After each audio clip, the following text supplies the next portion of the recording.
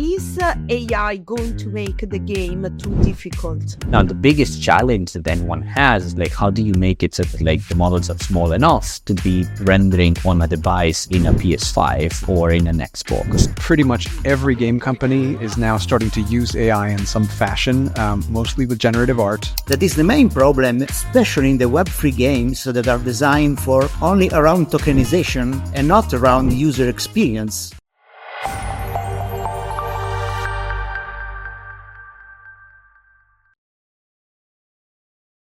AI is disrupting all industry, and gaming is definitely one of them. So in this session, the FinancialFox is hosting a discussion on AI and gaming with three gaming experts: Charles Reina, angel investor, VIP revenue ID Level Labs and partner Concept Venture; Robbie Young, the Web3 game guru, CEO of Animoca brand; and finally Luca Vaiani, who is a well-known AI expert from Italy and also the co-founder of OMM Games, which will be a AI plus game coming to market very, very soon. I'm quite excited to see what my expert has to say on the topic, how AI is disrupting storytelling, game experience, and also game development. So there is so much to discuss. I hope that I can tackle some of the key points. If there are any game developers out there, that is definitely an episode that you don't want to miss,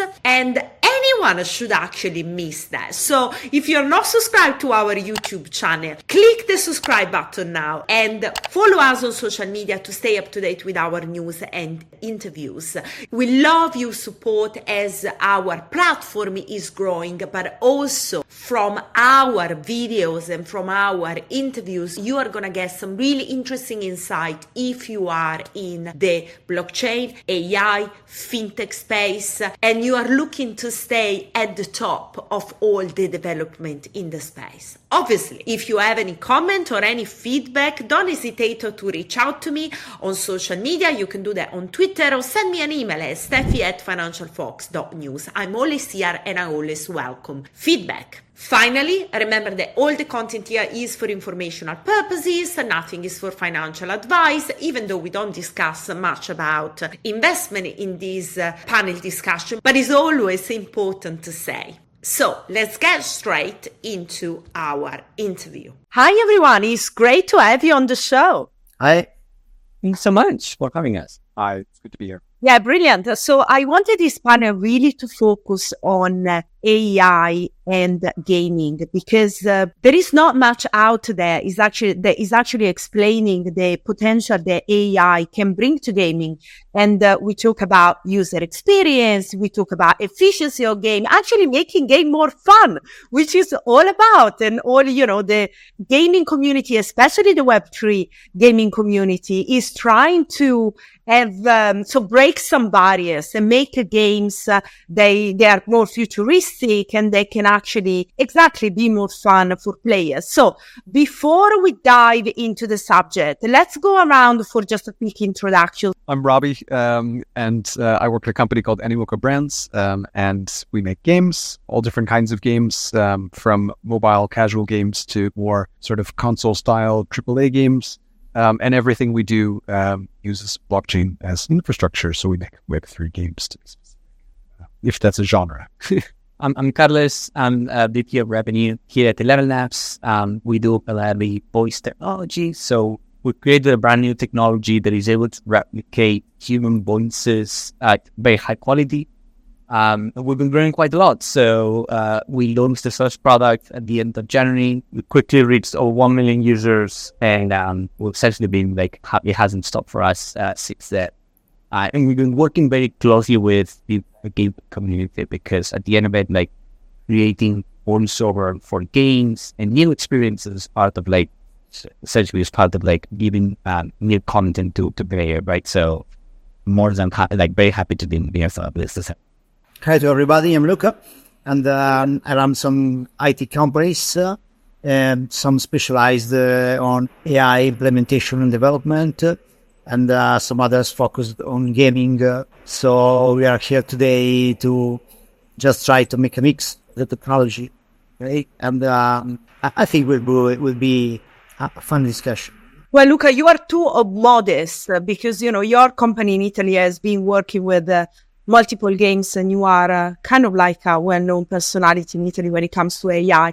Anyway, let's start to unfold this subject, because AI is really in gaming is not something new. I mean, it's been part of video games since, the 90s. So what is actually happening now that everybody is talking about the potential of AI in gaming? But also what I would like maybe you to explain is how this AI in gaming has evolved over the years. I think when we think about AI, we've had lots of different names for it over the years. More recently, we might have referred to them as bots on the internet. And originally, when I first grew up playing games at the beginning of video games, I guess it is, we just called it playing against the computer because that was an AI of a sort as well. But I think what we're seeing now is really a reference to things like large language models and generative art and things that allow us as game makers to really rethink the process of developing games, and hopefully these tools can allow us to make not only more interesting and exciting content, but also realize a lot of efficiencies. Everything we do uses bots. Yeah, super interesting. I think you're right. The bots at the time playing against the computer was considered some kind of AI. What kind of role has AI in enhancing the gaming experience? So if we go straight to the point, right? How the user can play a more engaging, a fun game because of AI. But now in game development process, there is still a huge AI works, because all the NPCs and the opponents we can find in a game are driven by a kind of AI. So it can be more or less articulated, and it can be more challenging or less challenging depending on the gameplay style of the game you're playing in.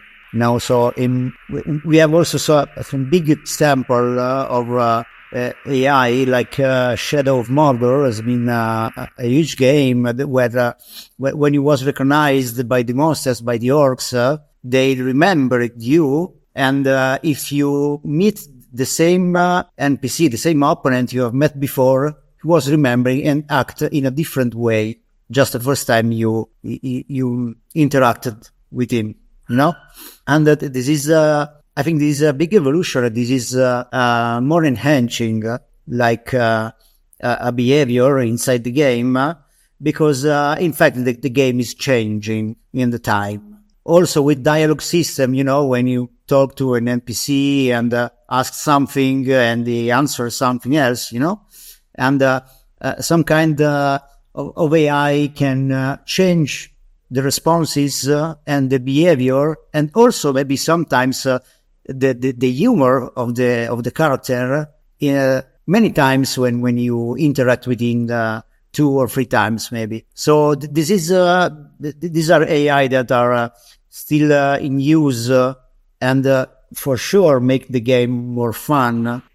Now obviously I'm talking about an action RPG game. There are some really different styles, different kinds of games, strategic and also, but I think this is the action and RPG games now offer the most possibilities to AI integration and AI challenging and more fun with the AI, because there is an impersonification of the user in the player character. It's interesting, right? Because the way I see it, for the biggest contribution with AI right now, generative AI as it is today, right? It's the fact that or at least my personal opinion is it's not on the experience of the player today, right? It's more on how quickly you can get a game out there, how quickly can you generate assets, how quickly can you test ideas, and quickly also meaning from a cheap perspective, from a cost perspective, right? Because for me, the fact that you're able to do it at a much low, same quality, less resources, shorter time frames and everything, that's the biggest level of contribution that AI or generative AI today has. Yes, I think like interactions with players and personalizations, and then like bringing that AI that we used to play when we were growing up against the machine, and like it was a little bit dumb, but it was like, okay, like a formidable player anyway. That's like the next level, right? And I actually think like there is a lot of like gaming studies have been working on that. But for me, the biggest contributor today for 2023 is the asset generation and the speed of development. That's the only thing that really matters today, I think, because when we look at the numbers, like the majority of games like are not like generating like millions and millions in revenue. So how do you produce more to be able to find the right game that will give you that million in revenues and you get it out as quickly as possible? And then like next year probably it's going to be like the player experience overall, right? But like we're still not there yet. Super interesting. Robbie, do you want to comment something? Sure. No, I think what both gentlemen said is absolutely correct. I mean, we're using generative art just to try to make our art teams more efficient, because obviously art in a world of free-to-play games where, content updates are kind of in a Web 2 model, the bread and butter of being able to sell IAPs to customers, then obviously, your art team and the cost of your art team is one of the big expenses of game production. So if you can make them more efficient, that's great. I think from the player side, one thing I have seen, which is quite cool, is we do have some portfolio companies who have been starting to implement AI, some LLMs basically for NPCs, for non-playable characters. And that's actually very cool because we're able to add a lot more realism to these kind of tangential characters in the story, so that when you're in some kind of a cityscape, for example, the people you pass by on the street will be having conversations with each other, but these will be spontaneously generated conversations as opposed to canned dialogue, which, repeats over and over again historically in games. So I think that added level of realism is something that's just it's going to be a curiosity, I think, for the next 12 months. And then after that, it's just going to start to blow our minds. So when we talk about non-playable character, what is really their role in the game? And you mentioned about using AI to make those non-playable characters more active or more give more engagement within the game. Is that what AI is bringing to them? I would say it's a little bit more like in the search on AAA console games, there's a big search. So I have a friend who I went to university with, and he ended up getting a PhD in AI. And one of his and this was a while ago. But his job was primarily working at one of the larger game companies in the world, trying to make clouds look more realistic in their AAA title. And that was what he did. And they needed somebody with a PhD to figure out how to simulate clouds in a natural way. Because we always underestimate the incredible complexity of being able to sort of model that in a game. And so I think the role of AI with characters is kind of the same thing. It's to give you that nth degree of realism of what's going on in the background. And because our brains are incredibly smart, we can always tell what's not real. And so it's very hard you have to apply that to not just the natural world, which we've been doing historically, but now you have to start applying it to the human characters as well. It's just so interesting how these things move so fast. But Charles, picking up what you mentioned earlier about the focus of AI now being, the value on the art, on the game assets, and then you mentioned about the experience. Going back to 11 Labs, what you're doing, really adding a voice level that is realistic. That's where we come down to Robbie's point. Is more about the immersive experience than a game can bring. So looking at the work that you're doing at 11 Labs, how early we are on that? What is the things that maybe has to develop a bit more in order to get to the point where the experience is really much more immersive and realistic, also with other sense like speech, perhaps? Yeah, I think like the technology is there for rendering on the cloud, right? So if you want to have those NPCs that essentially that will generate, like in open worlds, will generate dynamically content all of the time, then you need to be connected constantly to the internet. Now, the biggest challenge that then one has is like, how do you make it so that like the models are small enough to be like rendering on a device in a PS5 or in an Xbox or something like that, right? I think that's where the technology today is a little bit like because the models are so big that even though like very expensive like consoles don't really have enough power to run with them. But like very likely like next year, in second half of next year, we're going to be able to actually like start making that smaller, being able to render a device across the board, not 11 apps, but I think like across the industry, like going to be like specific models developed so that like you can put it in a PS5 and render it, or in a PS4. I think that's the biggest like technological barrier overall. Because technology is already there. Like I think like there is the element of like creativity overall, where you can use like an app for voice, or you could use Mid Journey for like images, or you could use like something as like a topic for the LLM, the text generation and everything. And I think that's fantastic. But like you still need to connect it, and developing games and launching a game still will take you like a decent amount of time. So I don't think the technology has been there long enough to be seeing like a widespread number of games live today that are using LLMs, or they're leveraging LLMs. That's why I think like the actual value today lies in the asset, in the content creation, speeding up those ones, like those timelines. And then next year we'll start really seeing like how that is impacting the experience for players, right? That's where like I think like, but there is a bunch of like different elements that need to be overcome, like especially on rendering on devices versus like rendering on the cloud. Yes. And the cost going down. Let's also like be honest about it, right? If you need to constantly generate text for your NPCs or voice, or you need to dynamically generate images for your like levels and things like that, then the cost is like goes to the roof. So like you need to be able to actually do it at a much more economical way. Yeah. Just a quick question to Robbie. Robbie, how many projects working with Animoca are integrating AI?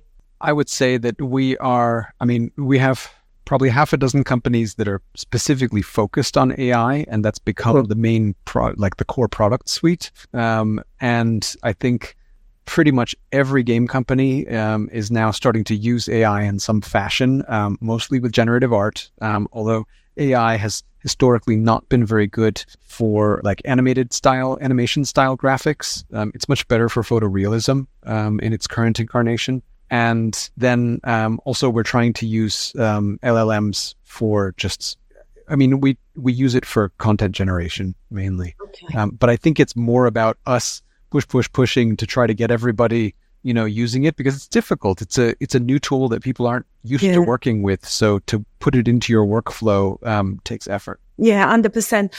Luca, tell us a bit about procedural storytelling and how AI can help in crafting the game as the player play the game. It's a bit of like using the same words, but I think this is one of the things that you are trying to do with the game you are building, and I thought was quite interesting, because I can have my own experience as I'm playing the game become more interesting for me because it adapts to my style of play or something like that. Just explain that, because I think that's also with the non-player character, that could be also a very interesting area for games to look at AI as a tool. Okay, yes, it starts because we are focusing on using AI to generate really special user experience.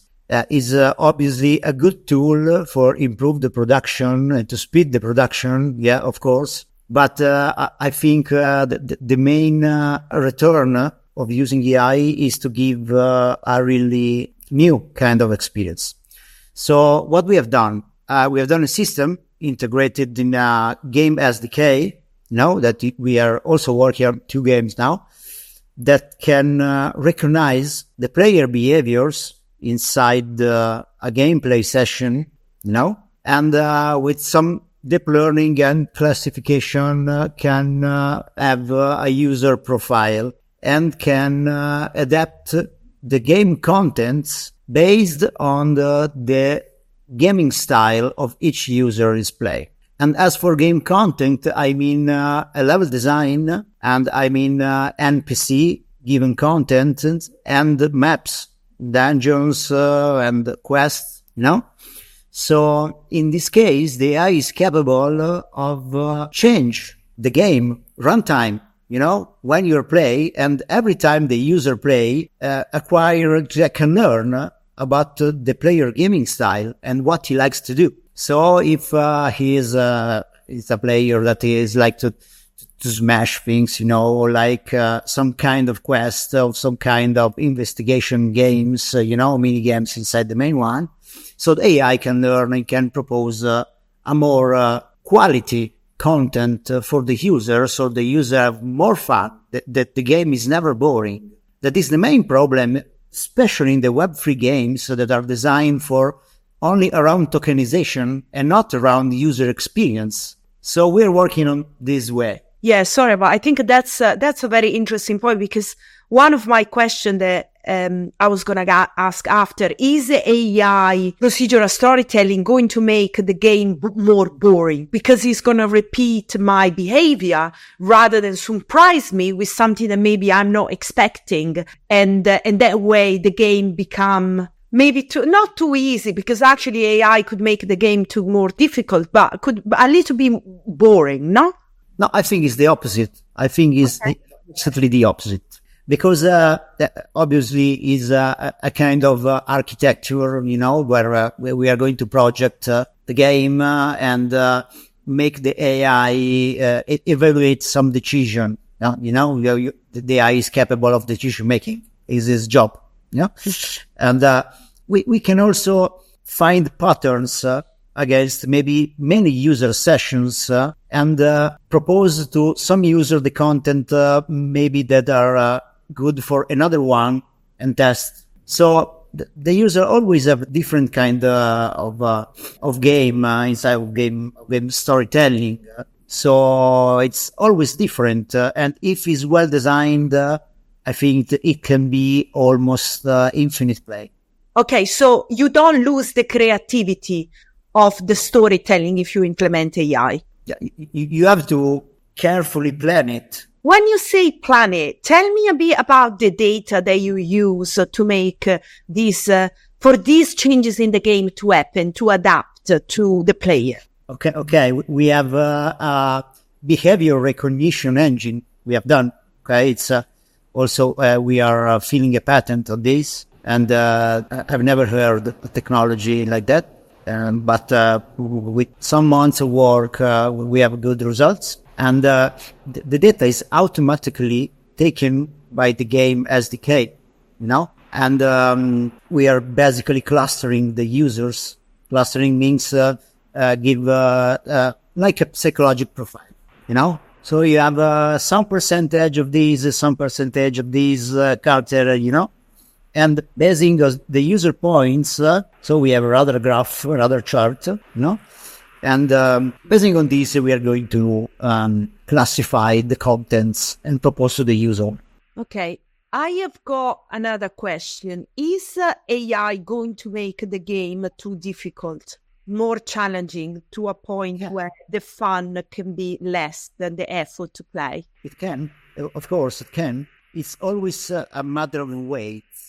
It's a matter of weights when you're training an AI, and it's a matter of weights when you are allowing her to make a decision to which content proposed to the user. So you have to balance. These are kind of fine-tuning when you're going to test the game, with many users or other AI that are testing the game, so this is useful also for this stage of the production process. And you have to balance it. You just have to balance it. I think there is what the alternative is. So the trailer or the ideal scenario is it is not too difficult that people that players will drop, but it's not too easy that because they get frustrated, but it's not too easy that they will essentially see that it's too easy, I can get this done in a session and done, right? So you always need to keep going up as the player keeps getting more skills playing it. Needs to be a little bit more difficult, so that this actually constantly are playing and getting engaged more. But the alternative today is saying I start playing Jedi Survivor, and I select the level, right? My level might not be I might not be at that level, but I might find too complex, or I might find that it's too easy, right? And as such, we don't really today it's categorizing maybe 2, 3, 4, 5 levels. and I need you to just stick on that one. What I'm saying here is like you could have like thousands of different variations of levels that will make it slightly more difficult each time that you play or as you keep playing, and it's constantly adapting to you. And I think that's the beauty of it, because then you end up having this like endless cycle that like you always want to play a little bit more. You always want to play a little bit more because like you want to get to the next level, right? Or because you're getting better at it, but you're not getting bored because you're too good. Yeah, super interesting. Robbie, I'm curious about the integration of AI and blockchain.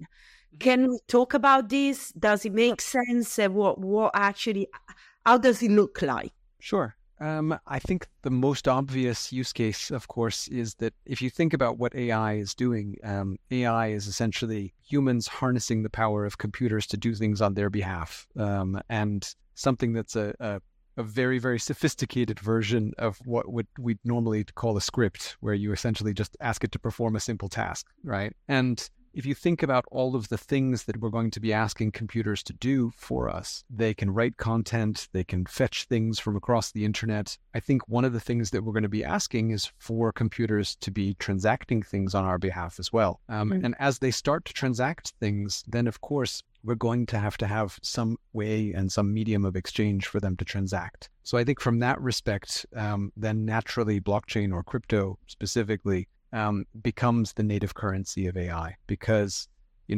you're going to be able to program your AI to, for example, trade cryptocurrencies on your behalf, or go and queue up for a content drop from your favorite game because they're going to be issuing content at 3:00 in the morning in your time zone, and you don't want to stay up, so you make your AI go do it. But how is the AI going to go and make that purchase and transaction for you?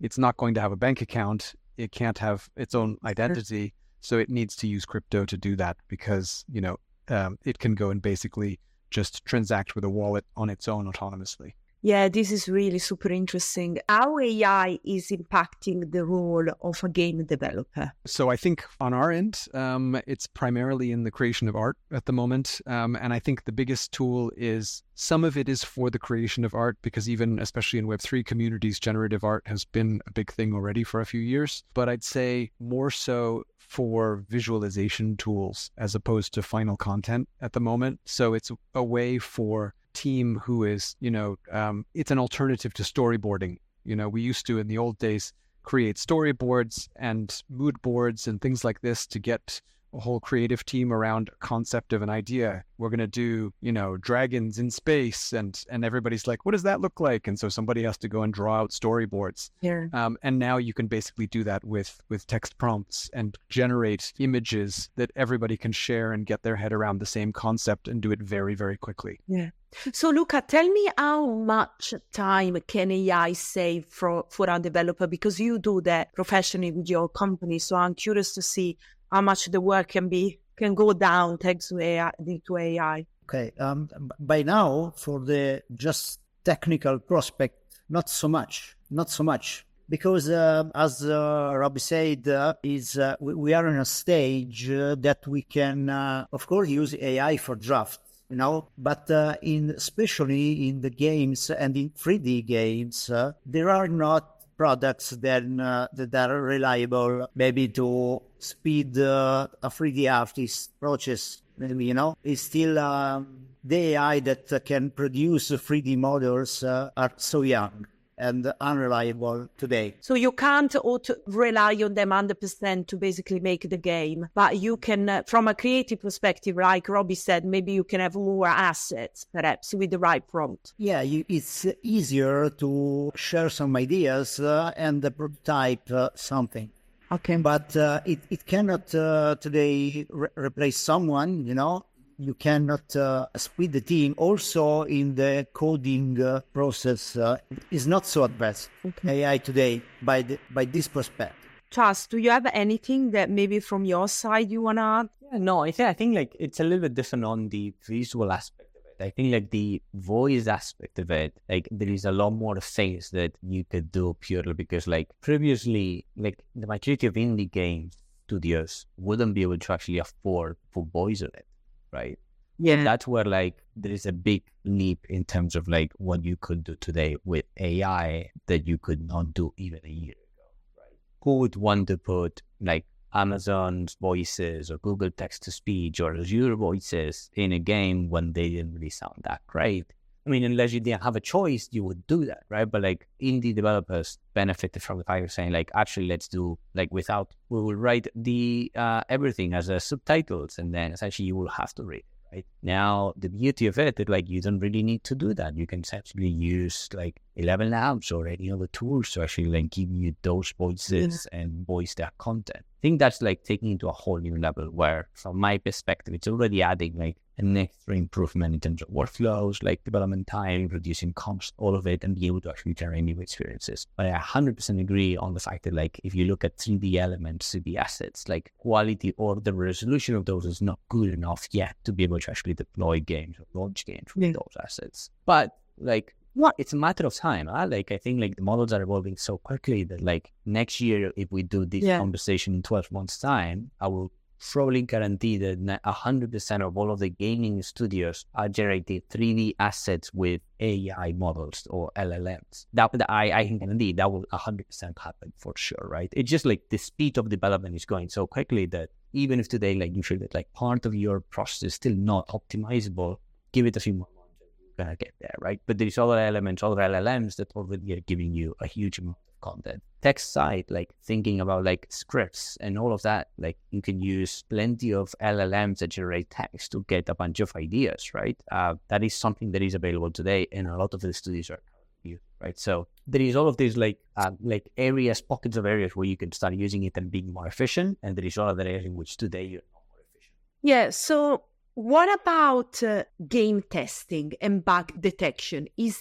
Has AI got a role there, or maybe, possibly in the future, but not right now? Definitely. I think on our end, I was just going to say, not specifically game testing, but smart contract auditing, we already do. Okay, brilliant. Just to clarify this, when we are talking about AI, we are talking about LLMs to support, game evolution. What kind of apps, what kind of technology are we talking about? Shall we maybe list a few that you see are the one driving in the AI space for gaming? A part of 11 Labs, obviously. One of the tools that we use actually is something that's developed by one of our portfolio companies, and it's called Blockade Labs, and they make a visualization tool. So essentially, you can just use text prompts to create a 360-degree immersive perspective, like a landscape. So it's really good for doing that kind of storyboarding that I was talking about, just because it's not a static image, it's a full 360 degrees. So it really gives you, when you're building immersive worlds, it gives you a big head start in thinking about what stuff might look like. Luca, do you have any suggestion? I personally use LLM just for maybe the lore and the story part of the production, and not gaming related, maybe by mobile apps related. I really love the video assistants, that they can integrate the LLM and also use a speech to text, text to speech voice, and you have basically video. They can talk to you, so you have also visual assistant on an LLM. That is we are doing it with NPCs, but the definition is really different, so that the user experience is really different. Do you have which technology are you using from which company? Oh, we are playing with DID. I find them so cool. Okay, Charles, do you have any other suggestion for us? I think there's plenty of solutions out there, right? But I think like there is a company that is not well known at all because they just raised some money. And they started like literally 12 months ago. But there is a company called vSIM, vSIM Technologies. They don't even have a website, funny enough. But what they've ended up creating is like an entire like physics engine. So like back to like Robbie's point about like having a friend that was doing his PhD and was like essentially modeling clouds. Like truly, it's really, really difficult to actually apply real physics because the engines like haven't been fully optimized. So like this company has created like an entire physics engine that is like real time. It's able to simulate anything between liquids, like clouds, clothing, like anything you wanted. Those guys, I think, like are absolutely fantastic.